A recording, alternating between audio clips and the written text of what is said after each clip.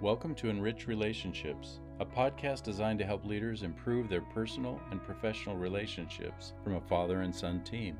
We each bring executive corporate experience in both public and private companies, as well as personal experience as brothers, fathers, and sons.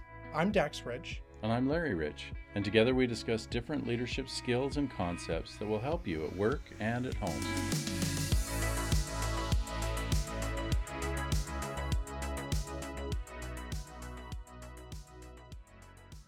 So it's probably good for me to go first in this podcast because being the oldest, I have made the most mistakes. And so we're going to talk today about learning from our mistakes. And one of the things that I realize more and more and more is I make lots of mistakes. But as we've talked about in another podcast, if we'll surround ourselves with people who are smarter than we are, we really can learn a lot from that. And when we make mistakes, what's really wonderful is how they treat us and support us and help us to learn from those mistakes. And not that we're trying to just be buffoons and make lots of errors and goofballs and all that kind of stuff, but we all make mistakes. And the way we roll with those mistakes can help other people when they make mistakes to feel much more comfortable in not only owning that more just because it's an opportunity to learn, but also to identify, okay, knowing what the mistake is, what can we learn and how can we make it better? Thomas Edison, everyone I think is very familiar with, a great inventor, learned because he made so many mistakes and had far more mistakes than inventions. But his inventions were amazing because of what he learned from his mistakes. And it's a wonderful principle that can help us also in our families, because sometimes we may feel like, I have made such a big mistake. I have really blown it. And if we embrace that, then we teach our kids the same principle, that when they make mistakes, they're stuck. And really, it's what happens next after we've made the mistake. What do we do with that? And so much of it is things that can be fixed, or it really isn't as big of a deal as it may seem to us personally. But we have to be willing to do something with that. There's good that comes from all mistakes, whether big or small. What mistakes do is they humble us. Mistakes require that we feel some sort of guilt, we feel some sort of disappointment, and mistakes in pretty much every case will cause us to pause for a moment and to think about what we've done, to think about what brought us to that moment, and then reflect. And really, that's a gift. When we're given an opportunity to pause and reflect, then that's an opportunity for us to improve. I also love another cliche that says the only time we fail is when we stop trying. And so even a mistake, while it might feel like a catastrophic failure, if it's a big deal, or even if it's a small deal, we might just feel that we're total failures. The truth is we only fail when we stop learning and when we stop saying, what can I do better next time? And so when we talk about relationships, that opportunity to pause, that opportunity to reflect inward and say, what do I need to change? What did I do wrong? And think about it. It goes back to this idea of emotional intelligence, where we go through self-awareness as the first principle, the opportunity to look at our own emotions, look at our own actions, our own thoughts, and consider what is good, what is not good, what works, what doesn't work, and really start to distinguish or differentiate in our mind what is good and what do we need to continue doing and what should we stop doing. As followers of Jesus Christ, he was without sin, and it's so interesting that someone who was perfect, if you will, was so quick to forgive others who were not. And that was the healing power, one of his many, but one of the greatest healing powers he had was his ability to forgive those who'd made mistakes.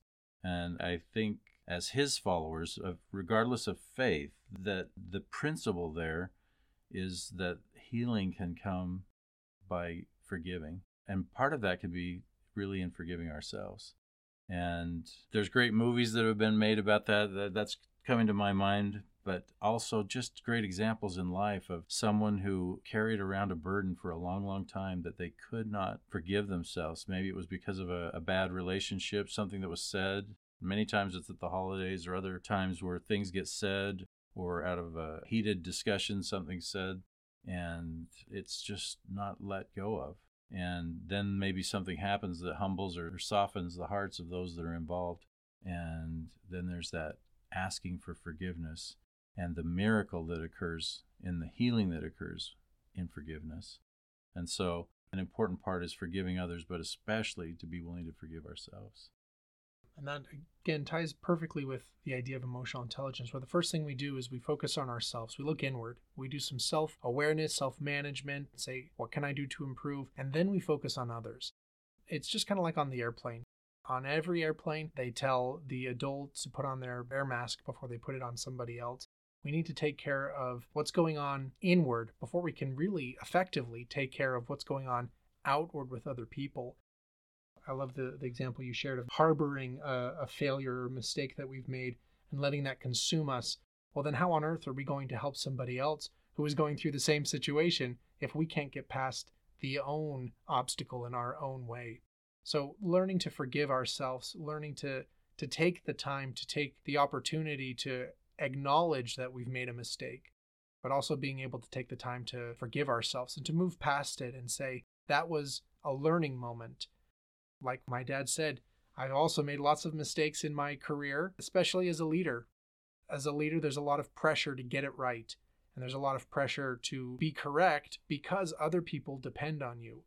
Whether it be for their salary, whether it be for their career, other people depend on leaders. And so there's a lot of pressure to get it right. But I would say the best leaders are the ones who really make those mistakes because they're bold and they're looking to try new things. They're looking to learn. And as they seek new knowledge, as they seek opportunities to learn, they'll make a fair amount of mistakes along the way.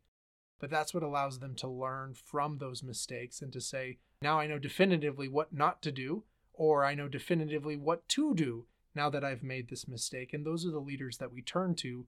Those are the leaders that we trust, whether it be Mr. Edison, or maybe there's other leaders in your own history or your own experiences that you can think of who have made mistakes, have owned up to them, but then they also give a plan on how they're going to improve, on how they're going to action that, how they're going to change moving forward.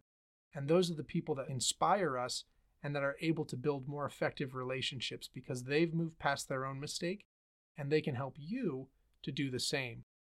And as this podcast is approaching the holiday season, it's probably really, really helpful to, again, remember that we've talked about setting clear expectations, that if one of those expectations we have of ourselves is, I'm going to let go of this, I'm going to move past this situation with somebody, or I'm going to resolve, try to heal or bring peace into a situation where it hasn't existed for a long time, that we're not too hard on ourselves, that we're willing to forgive ourselves, saying you've carried this burden for a long, long time, but trust that God will help you, trust that you can do it with His help, and that the reason you're having the feelings of wanting to forgive or move past it are coming from Him, and that all things are possible with His help. Thank you for tuning into today's episode, and be sure to check out our other episodes where we explore additional ways to enrich your relationships at work and with your family. Before you take off, we invite you to subscribe and share what you liked from this episode with friends, colleagues, and family. Take a moment and share feedback and suggestions with us directly at enrichrelationshipspodcast@gmail.com. Lasting change comes from enriching your relationships both at work and at home.